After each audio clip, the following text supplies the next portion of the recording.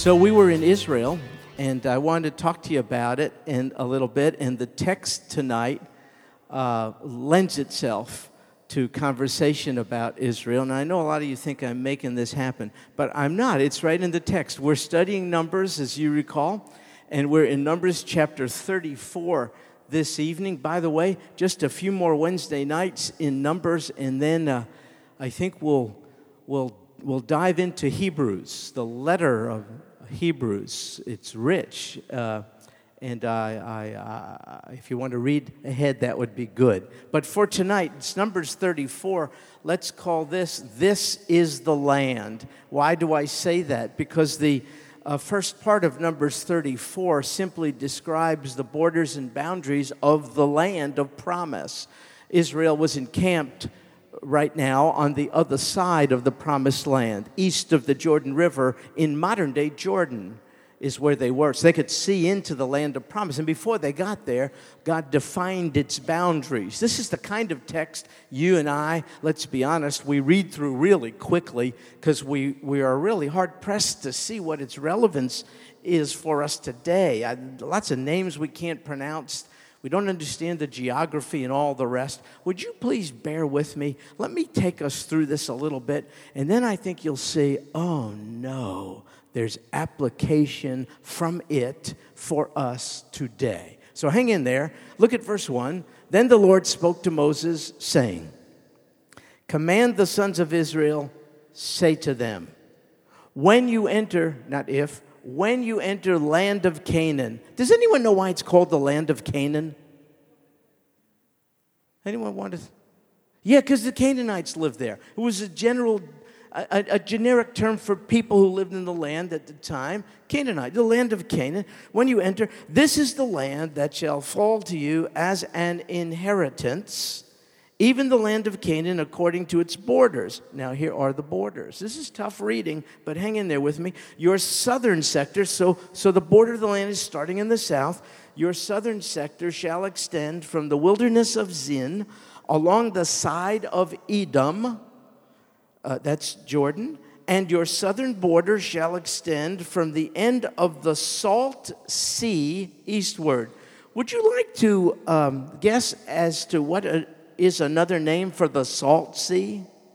It's the Dead Sea, and we were there, folks. It is so laden with salt that nothing grows in it. It's quite amazing. There's such high mineral content that you float on it. It's just, hey, Christy, I see I got some Dead Sea water for you. I'll give you, friend. Okay, so anyway, it's the Dead Sea in the south is the southern border. Then it says, verse 4, then your border shall turn direction from the south to the ascent of Akrabim. That's 20 miles southwest of the Dead Sea. So we're going from the south. Now we're going west, southwest of the Dead Sea. And continue, the border shall continue to Zin, and its termination shall be to the south of Kadesh Barnea. Now that's about 65 miles southwest of the Dead Sea. And it shall reach Hazar Radar about 5 miles northwest. So you see, we're starting in the south. We're going west. Now we're going up to find the northern border of the land. And it shall continue to Asmon. Now that's about 3 miles away from the previous place. Verse 5, the border shall turn direction from Asmon to the brook of Egypt. Most think that's a place today known as Wadi El Arish. Wadi El Arish. It's in the southern Negev desert. We were in it. It looks like it did then. There are camels and sand and all the other kind of stuff. Anyway, that's the place. And its termination shall be at the sea. As for the western border, you shall have the Great Sea. What's another name for that? That's the Mediterranean. So you see, we start here in south of the Dead Sea. It goes further down, and then it winds up north. And then the western border of the land of promise, we're told right here, is what's called the Mediterranean Sea, which is So the starting point of the western border is about 50 miles south of a place called Gaza. Have you ever heard of Gaza? The Gaza Strip, it's in the news quite a bit today. Lots of turmoil in the land. It's a strip of land. It used to be in the territory of the Philistines, and now it's a Palestinian community, and they are angry with Israel, to put it mildly, and they vent their anger through little things called rockets and missiles. It's an interesting way of expressing your anger. The government of Gaza today is Hamas, which is on the United States list of terror groups. So that's what's happening in Gaza. So the western border begins south of Gaza, goes up the Mediterranean coast and the coastline, and it says that'll be your west border, verse 7. And this shall be your north border. See, so we're tracing that now. You shall draw your borderline from the Great Sea, Mediterranean, to Mount Hor. Now, don't make a mistake. This is not the Mount Hor on which Aaron died. Earlier in Numbers, we found out Aaron went up to a place called Mount Hor and died. This is an entirely different one. This one is 10 miles north of the ancient Phoenician city of Byblos. And it is north of modern-day Beirut. Beirut is in Lebanon. So the northern border goes way up into Lebanon. Now, verse 8, you shall draw a line from this place, from Mount Hor to the Lebo Hamath. Now we're going 50 miles north of Damascus. So Damascus is the capital of what country? Man, you're hearing about Syria in the news, aren't you? Terrible upheaval is happening in Syria. Bashar al-Assad, who is the ruler, is being resisted by many of his citizens. They don't appreciate his leadership. I hope you understand what's happening in the Middle East is relatively unheard of, that the people would rise up against their leaders. You see, in Arab countries in the Middle East, you're not voted into office. If your dad was the king and he passes away, you're the king. So that's kind of how it works. So there are dynasties, familial dynasties, and to rebel against the dynasty is really not something to be taken lightly. Thousands have already been slaughtered. Did you know that? In Syria already. So the ancient boundary line of the land given as an inheritance by God encompasses Damascus, Syria, and north. Quite interesting. So that's what we're reading about over here. What verse am I in? Does anyone remember? Okay, thanks. And the border shall proceed to Ziphron, so that's 10 miles now further east, and its termination shall be at Hazar Enan, that's 70 miles northeast of Damascus. This shall be your north border. For your eastern border you shall also draw a line from Hazar Enan to Shepham, and the border shall go down from Shepham to Riblah on the east side of Ain, and the border shall go down and reach to the slope on the east side of the Sea of Kinneret. What's that? Sea of Galilee. Kinneret is a Hebrew word meaning harp. Harp.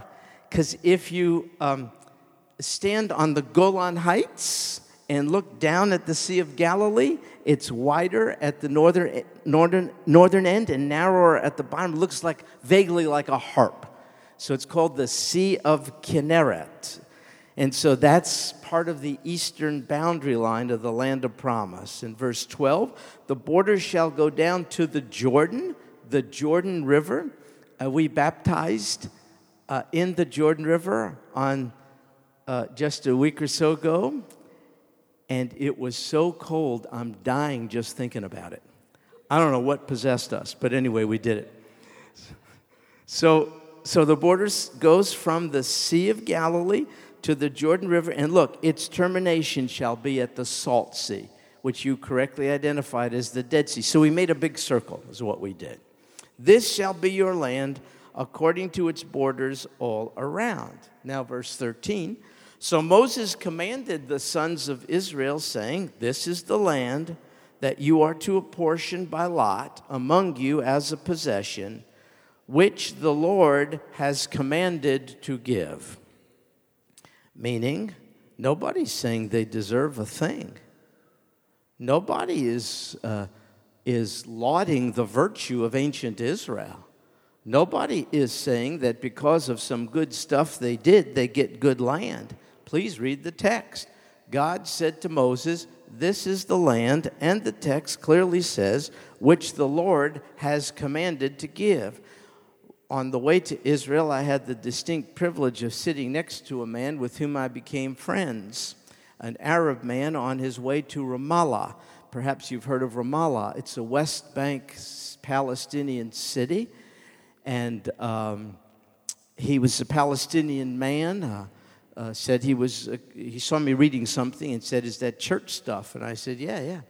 And so we chatted, and he's from Houston, attends an Arab church, and I thought, good night, this aircraft is going to go down. I got the Jewish guy sitting next to it, but nothing of the sort happened.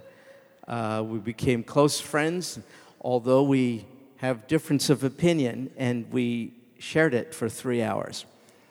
And he is a hurting man, and my heart goes out. He spoke to me of his family and their plight and all the rest. And, you know, I don't have explanations for it all. I told him my response is not a satisfying one. I said, these are the things that happen when we, sinners, depart from the ways and will of God. I said, I know that doesn't explain all things, but we've made a mess of things, haven't we? And now we don't have solutions. I grieve at what has happened to your family who's lived in the land for so long, and it's attributable to human sin. He was a brother in Christ, and I, one day, will rejoice when the Lord makes it all right. Until then, we'll do the best we can. But he was distinctly of the opinion that my people have forfeited their place and right to the land because of their sin. I surely could not deny their sin, but I had to argue with him about his conclusion. See, based on verses like this, which the Lord has commanded to give. It does not say, if you're on your best behavior, if you do what I say, if you please me. It's unconditional. There's no condition. The first time we see about the promise of land is in Genesis chapter 12. And what looms large are two words, I will. But you do not see, I will if you will. It does not say, I will give the land if you will be obedient. If so, I would agree with the man. Israel has forfeited their right to the land because they didn't satisfy the condition. But it's an unconditional covenant. Now you say it's not fair for some who've been in the land to be supplanted by others. That's right. It's not. God is not bound by principles of fairness. He operates by principles of grace. And you and I just don't get it. He knows what's best. So argue with him, if you will, why he didn't choose to give this land to Irish people or Italian people or whatever. I don't know.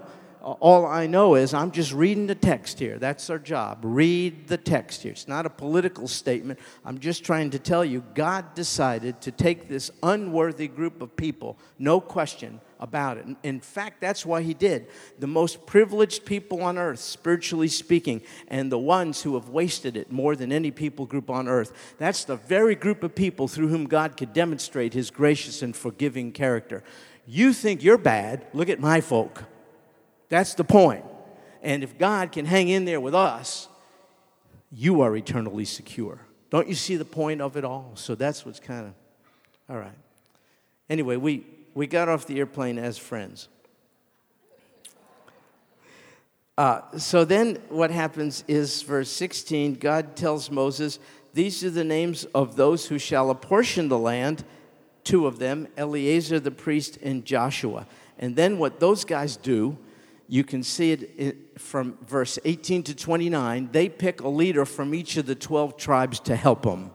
That's what's happening, verse 18. It's called delegation. So verse 18, you shall take one leader from every tribe to apportion the land for your inheritance. And what you get through verse 29 is an enumeration of who those leaders are. Okay, thanks for being patient. Now you have every right to say, so what? Cool. History lesson. Thanks. No, it's not a history lesson. It's for today. So let me just suggest to you a couple applications from this text. Number one, God is good. And God loves you.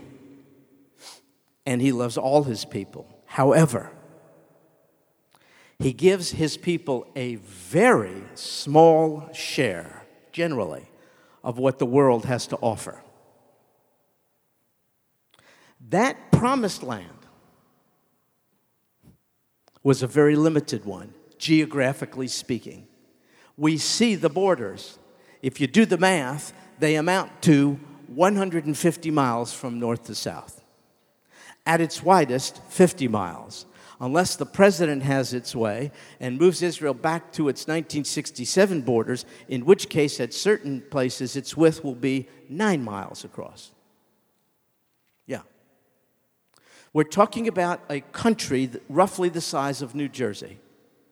Here is a good and gracious God who delivered this undeserving people merely because they cried out to Him and stayed with them, sustaining them and being their supply and protector for 40 years of wilderness wanderings through thick and thin, bringing them into this land of promise. And when you get there, you say, holy moly, it's crowded here. There's not much to it, about 7,500 square miles. You know, you can be in Fort Worth and drive towards here, and you're going to hit 150 miles long before you get to Houston. I mean, it is not.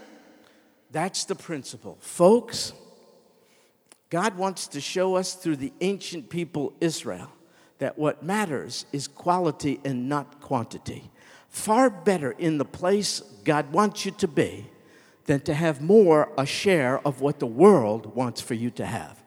Do you know many people in the world today look down on us poor, naive, foolish Christians? So naive in our faith, anti-intellectual, believing in this Jesus without evidence and all the rest. People are feeling sorry for us increasingly because we're so naive and so vulnerable to fraud and all. I don't think we need anyone feeling sorry for us. We do not have a major portion of what the world has to offer. Why? Because God wants us to have what's best. Listen to me. I would rather stand in the place of adoption and forgiveness than have the world's riches. Wouldn't you? So when I look at this, I say, oh, God, I see what you're doing. There's something in it. From Psalm 37, verse 16. Better is the little of the righteous than the abundance of many wicked. So many in our day are passing prematurely, many in the category of the rich and famous. They've had a major portion of what the world has to offer. Would you exchange what you have? Would you exchange your birthright for that? No.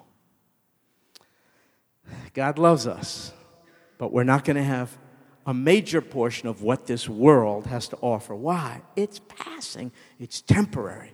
And God wants us to have what is of eternal consequence. Second application from the text. Do you know there is no lasting benefit to be living within Israelite borders if you have a Canaanite heart? That's why God said, remove the Canaanites from the land. See, a Canaanite in the land of promise cannot be blessed by osmosis. You know what the application is? You cannot be a churchgoer and think, as a result of your church attendance alone, you're redeemed. You must be personally saved by a personal Savior because you have personally sinned against Him. You cannot be redeemed by osmosis. You're not a Christian because your parents are. You're not a Christian because you put money in a plate or get dunked in a tank. You're a Christian because you say to Christ, Jesus, come into my heart, forgive me, for I have sinned against you. Transform me from the inside out. Grant me entrance into your promised land, heaven, in due season. It's just a terribly fearful enterprise. You hear this all the time. Yep, I'm going to church. I'm going back to church. It's usually after a national or personal catastrophe. I'm not saying that's a bad thing, but it's not good enough. It can't be the end. It has to be the means to the end. Church doesn't save. The Savior saves. What benefit is there to live in Israelite territory with a Canaanite heart? What benefit is there to be amongst Christians and refuse Christ? I beg you, because that's how serious it's getting to be. I beg you, take the Savior tonight, the Lord Jesus, who stands ready to take you up in his arms, to cast all your sin behind his back, to tell you that debt you owe, I paid it in my stripes and blood. Now stop thinking of yourself as my enemy and adversary and think of yourself instead as my son or my daughter. I beseech you to make that decision tonight as God enables it. It's serious. Third application. Israel's land was bordered, we see, on all sides, but Israel was not to be isolated from the nations. She had her particular land, but she was not to practice the policy of isolationism. I noticed very graphically that her western border was a sea. You sail from your shore across the sea to other lands. Israel was entrusted with good news about Yeshua, the Jewish Messiah, and Israel was commissioned to take it across land and sea so as to bless other nations of the world. The Lord Jesus came to the Jews first. But he didn't stop there. He came to the Jews first so that through them the world may know. Let me ask you a question. How have my people done? Let me answer it. Not too good. So the Hebrew of Hebrews and the Jew of Jew, the Lord Jesus came and took care of what his own people failed to do. The gospel is going out amongst all the people groups of the world. My people failed. My Savior has not. I hope the Church of Jesus Christ learns from Israel's mistakes and doesn't follow suit. I hope we don't get isolated in our little holy huddles. I hope we are on mission, everyone. I hope we are Great Commission people. I hope we are intent on spreading the wealth. I hope we're not isolationistic.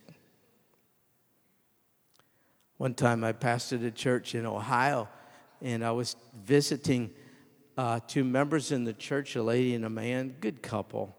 I asked them just about things. We're making conversation. I asked them about their neighbors. Tell me about your neighbors. Do you know your neighbors? Oh, we don't want anything to do with them. Why not? They cuss.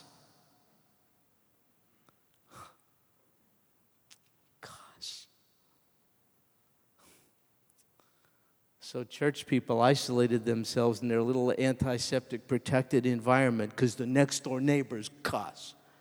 I felt like cussing. Come on. Come on. Don't be like Israel. Mediterranean Sea, wide open. The gospel is to go forth. In a little while, we're going to have the privilege of laying hands on people who are going to do that very thing in a foreign land. That's our mission. That's our Great Commission. Another application, I guess it's number 4. The southern border of the land given in the text put the Israelites within very clear sight of their past. It was Kadesh Barnea. That's where they really blew it. Spies went into the land. They came back. 2 of the guys said, it's going to be tough, but we can take it, especially since God promised the land. The others said, no way, giants in the land, we're a bunch of wimps. We can't do it. God's not big enough. And they wandered for about 38 and a half years. From the southern border of this land, they could see Kadesh Barnea and remember. And not only that, they could see Egypt, where they were in bondage. You ever wonder why God doesn't blot our past from our minds? Sometimes our past haunts us. Is it just me? Sometimes things hit me. I feel so guilty and ashamed. You know how it is. Sometimes I say, God, what is the deal? Why don't you take these memories away? I'll tell you why. Because then if he took them away, I'd be tempted to go back to Egypt. That's why. Would you, Carl? Yeah, you would. I know you. We're all the same. You're just a bigger version. The Lord must leave in our mouths a distaste for that which had mastery over us prior to him. We cannot think of the good old days because they weren't. They were bad. And I have to remember just how distasteful it was so that when I'm tempted, and I am, I have to say, no way. Forward march, no retreat. So the Lord gave them a southern border close enough so they could see cruel taskmasters and bondage and all the rest and say, I don't want to go back there anymore. That's why he's allowed you to remember your past as well. You don't want to go back there either. Then how about this one? Did you notice that Israel was allotted this land before they even entered into it? I find that remarkable. It was taken for granted that it was theirs, but they hadn't even set foot in it. The text uses the words when you get there. They weren't even, you know how cool this is? That same God has given me a guarantee of my place of promise way before I got there. I'm not there. I'm here. So are you. I'm assured of my place in heaven before my foot has even stepped down on it. How do I know that? Because this God is the same yesterday, today, and forever before. And as he manifested himself with Israel, don't you see, that's why it's important to see how God dealt with Israel. That's how he's going to deal with us. It's a guarantee. When you get to heaven, on my merits, not yours, contingent on your faith placed in me. When you get there, we'll be together forever. While we were worshiping, I found myself getting a little tired. I apologize. It's jet lag.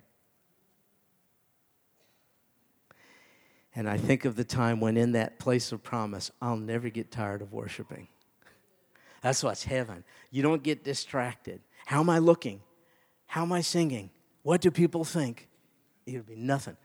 Can you imagine what it's like to be absolutely focused undistractedly on the worship of the King? No, you cannot imagine that, and neither can I, because we ain't there yet. But we're going to be there. How do I know it? I have God's word on it. I need some evidence. Israel. Before they got there, they were there. And then this final application. Sadly, the full extent of the land defined in this text, the full extent of the boundaries and borders of the land has historically never been possessed by Israel.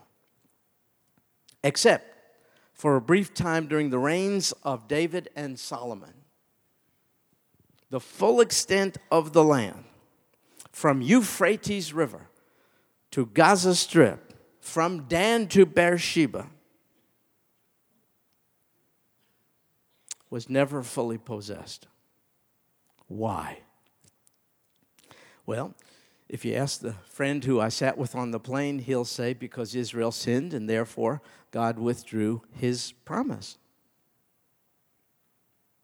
No, he didn't. He gave Israel title deed to the land unconditionally. But he said you can never fully enjoy it, nor possess it to its full extent if you disobey. 2 covenants. Genesis 12, Abraham, I will give you. Later on down the road, Mount Sinai, covenant with Moses. I have given you the land, but your enjoyment of your time in the land is contingent on your obedience. So Moses traces out the blessings of obedience and the cursings of disobedience. I'll tell you one thing you cannot avoid when you go to Israel. You see the effects of disobedience. Enemies, upheaval, hatred, unsettledness, potential war on every front. There would be no problem in Damascus. We wouldn't be messing around with Euphrates, Iran, and all the rest if my people had obeyed God. Now, why is it important to see that though Israel has forfeited full enjoyment of the land, they haven't forfeited the land? I'll tell you why. Because it's a parallel to how God deals with us. Listen, when you were redeemed, when you were saved, there was no I will if you will. You came with an empty hand. You had nothing to offer. You said, just as I am, without one plea. And you received the inexpressible gift of salvation. That is an I will. I will save you. And you have been irreversibly saved. But the full enjoyment of your salvation and all of its blessings is very much a function of obedience. Which is why the most miserable person on earth is not an unsaved person. It's a saved person who knows better. A saved person sinning who knows better. That's a person who is not forfeiting salvation, but who is forfeiting the full outpouring of the blessings of salvation. That's why David prays, restore to me the joy of my salvation. You have to be born again, but you do not have to be born again and again and again and again. No way. I have God's word on it. Look how he dealt with Israel. But I learned from Israel. Chaos, conflict, armies, fallout shelters, bombs, missiles, all the rest. Because they said to the God who put them in the land, no, thank you. And he grieves and says, okay, have it your way. And that's what you have in Israel today. Well, I want to learn from it. I don't want that in me, and I know you don't want it in you. Therefore, obey the Savior. Not to be saved. No, because you already are. How much more of the blessings of a closer walk with Jesus can be yours and mine if we would only trust and obey? We should sing it. You know that one, trust and obey? Sing with me. Trust and obey, for there's no other way to be happy in Jesus but to trust. Oh, Lord Jesus, you are the Savior. You've done it all. You've cast all our sin behind your back. We cannot, we need not, we will not add to the throes of your suffering on the cross for sin. It's done. It's over. It is settled. It is finished. It is paid in full. The debt we owe, thank you, Savior, for saving us with so great and irreversible a salvation. And yet, we, like Israel, squander the inheritance, narrow the borders, invite adversaries, tormentors, the evil one, into our life to divide, to disrupt, to fill us with dismay, when in fact the fruit of your Spirit in us is to be love and joy and peace and self-control and goodness and kind. That's our inheritance, and it is diminished by disobedience. Help us to learn from Israel and to make us to be ones who more and more trust and obey, so as to realize the full extent of the blessings of your salvation here and now, and then in our place of promise to come. This we pray in Jesus' name. Amen.